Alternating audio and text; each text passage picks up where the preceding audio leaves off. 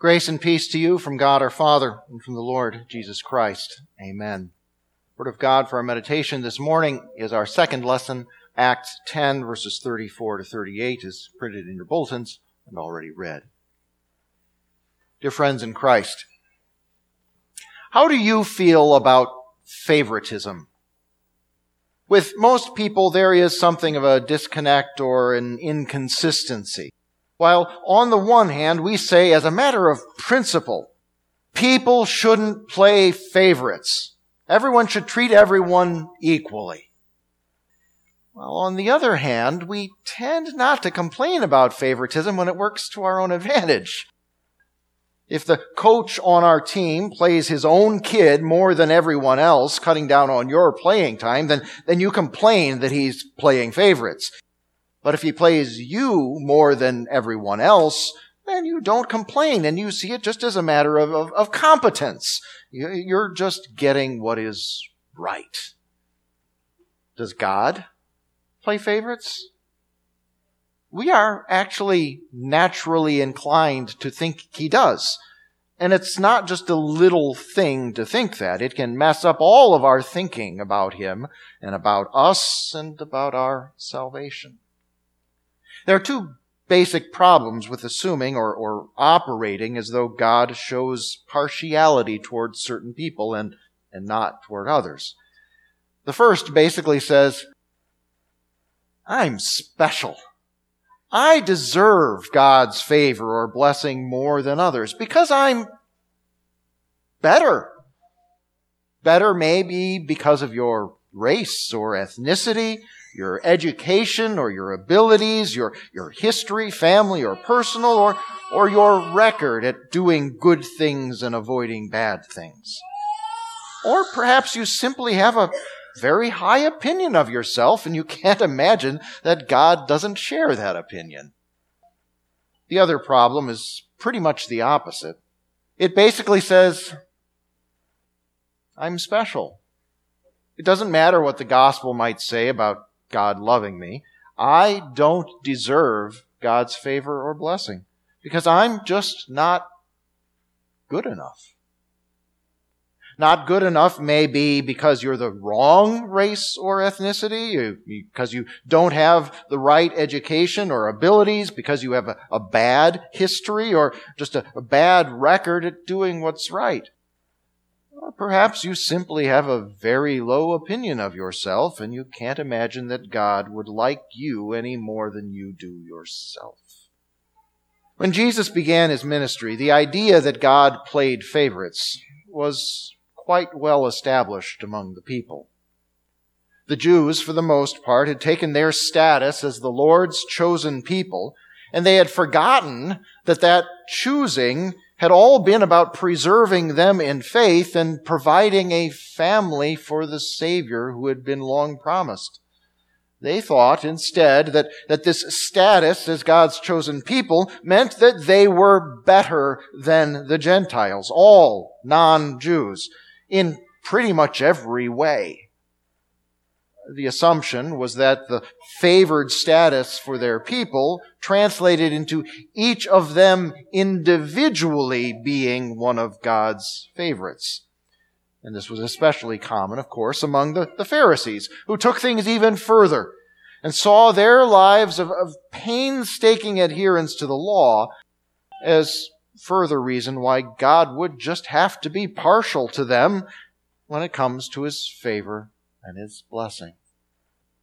On the other side, of course, were the Gentiles and their fellow Jews who had shown themselves unworthy with lives that did not measure up to the Pharisees' standards. For them, the idea of God's favoritism was one that separated them from his salvation and blessings. Those people were unfavored. They were unworthy of what God might have to give. This was the normal way of thinking. But someone like Peter should have known better. He had been one of the first to follow Jesus, had been probably Christ's most enthusiastic student, and had witnessed so much. There should have been no question for him on what God's policy towards partiality was. After all, Christ's life in its entirety was one that avoided any idea of privilege or privileged people. I mean, he was the very Son of God from eternity. And yet, he humbled himself to be conceived of a virgin, to be born in a stable and laid in a humble manger, to be greeted at his birth not by nobles or a procession of VIPs, but by humble shepherds fresh from the fields. He had no fancy home to live in, no great wealth to flaunt, no powerful position, but instead encountered animosity and opposition from the powerful. His disciples were fishermen. His friends were tax collectors and sinners. And in his death, he was counted with criminals. As far as ethnic pride, Jesus was worshipped as Messiah and King by Magi from the east. He taught and healed whoever came to him, and he spoke more highly of the faith of certain Gentiles than of any Jew. And as far as his teachings, well, Peter should have remembered that Christ's call to repent of sin went equally to everyone, because everyone is a sinner, equally deserving of damnation. And the call to faith went equally to everyone too, because that is the only way to salvation for anyone. But old habits, especially habits of the mind, are hard to break, especially when they fit so well with the sinful nature's way of looking at oneself and the world. Peter and the rest of the young church, which was almost entirely Jewish, needed to set aside all of those old ideas about God playing favorites so that the gospel could be freely taught to and freely believed by every sinner, every kind of sinner. And so God taught Peter, and through him the rest of the church, a lesson, a very vivid lesson. It happened when Peter was traveling. He was outside of Jerusalem. And in the town of Caesarea, there was a centurion named Cornelius. And God gave him a vision, a short vision, but it basically said, send to the city of Joppa for a man named Simon, Peter, and tell him to come here. Well, that same day, God sent a vision to Peter. Peter was resting up on the roof of the house he was staying in. It was getting a little late. He was hungry.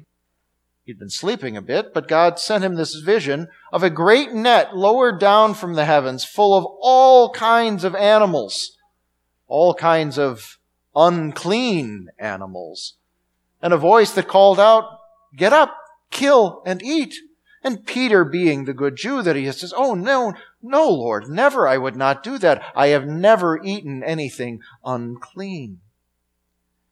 But the voice came a second time, and he said, "What God has made clean, you must not continue to call unclean."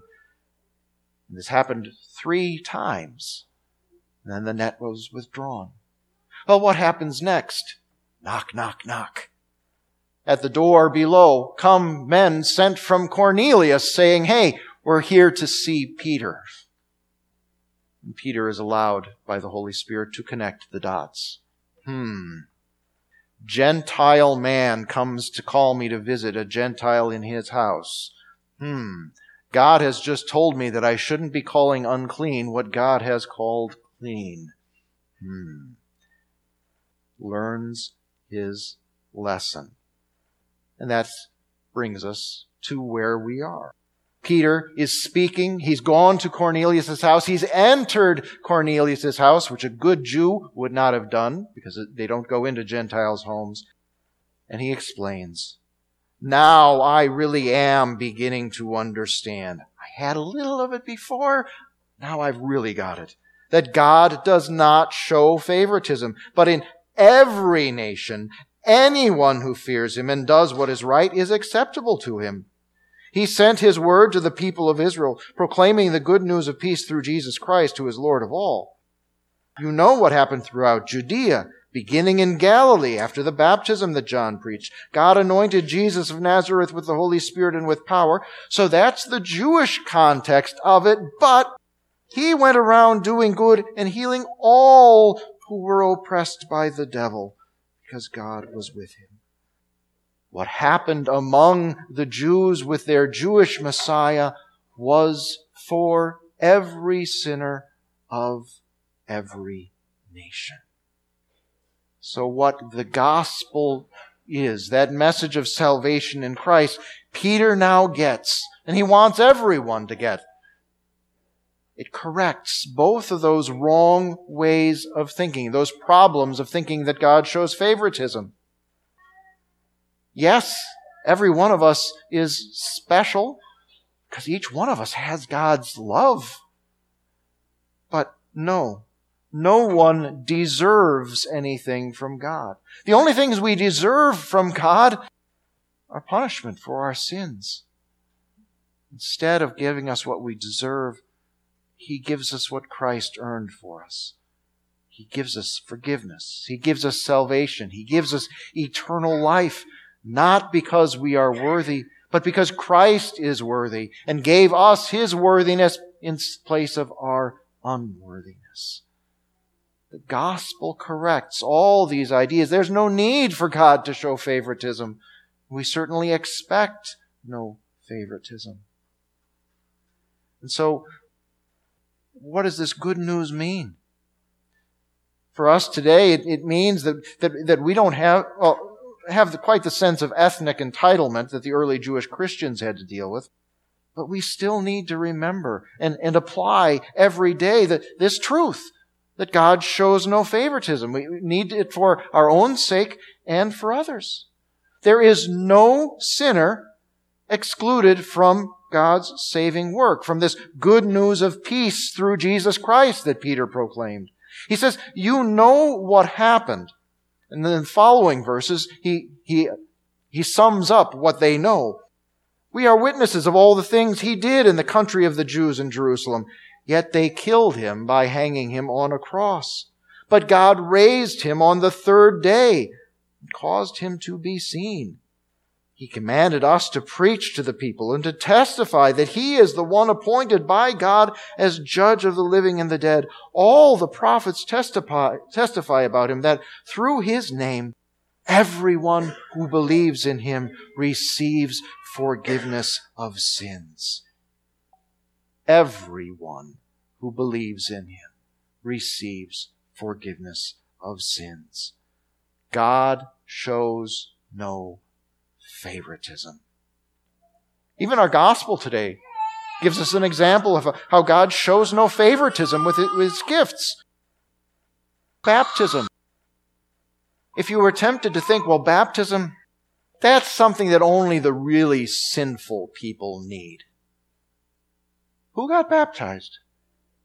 Jesus got baptized. And He said it was proper when John objected that Jesus didn't need baptism, but he did. If even the sinless Son of God goes through the waters of baptism, well then baptism, that wonderful gift of cleansing, of life, of salvation is for everyone. Or if we were to turn it around the other way and say, well, baptism, okay, that's only for the people who are really serious Christians, or really good people, the ones, who've shown themselves worthy of God's favor somehow. Well, no. Baptism is for sinners, to wash away their sins. That's what it's for. The baptism that John preached was a baptism of repentance for the forgiveness of sins. So favoritism, we're against it because God does not show it. If we start bringing it into our thinking, if we start thinking, well, God favors those who share my politics, and the people on the other side of the aisle, well, they're not in such good shape. They really need to change. No. They are sinners. We are sinners. We all need God's salvation in Christ. The people of my race, ooh, yeah, we're more deserving of God's favor because God's proven it by showing us that favor, right? Right? So we're better somehow? We're more worthy? No. Every race is equally in need of God's salvation. Every race equally receives that salvation. It's for everyone. What if we try saying God plays favorites according to national origin?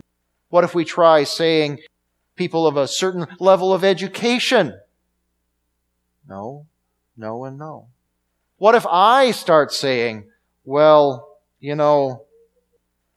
I've made a lot of mistakes in my life. I've got this addiction.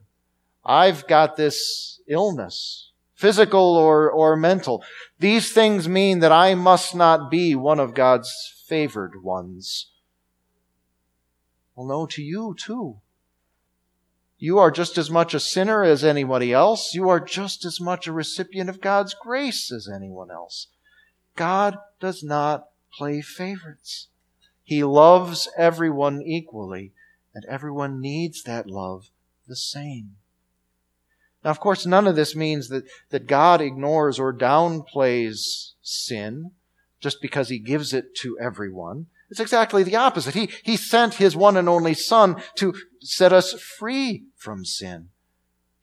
We don't downplay it or ignore it either. We take it seriously. Having God's favor means that we stop favoring sin. You've heard it said before, perhaps, that contrary to the idea that some have that the church is like a country club or a gym, that we should think of it as a hospital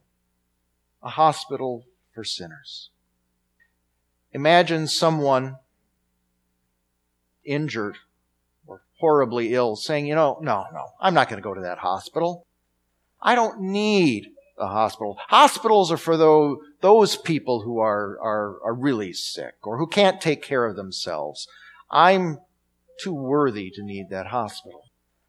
Would that person benefit from the healing and the care of that hospital? Of course not. Or, on the other hand, imagine someone saying, oh yeah, I know there's a hospital over there, but that hospital, that's for the people who have their lives together. That hospital is only for the people who have certain privileges, and that doesn't apply to me, so I just need to stay here and suffer and die. Well, that's not true. And that person's not going to be helped either. What God offers in the gospel, what He offers through the church, is for everyone. And He doesn't make those distinctions that we in our sinful nature so long to make. God shows no favorites. He loves us all. We all are in equal need of His blessing. The salvation that Jesus brings, we all need the same way. God gives His grace and His salvation equally to all who come to Him in repentance and faith. It's a simple message, but I will just say it one last time. God shows no favoritism. Jesus is the Savior of every kind of sinner. Amen. Please rise. And the peace of God, which transcends all understanding, will guard your hearts and your minds in Christ Jesus. Amen.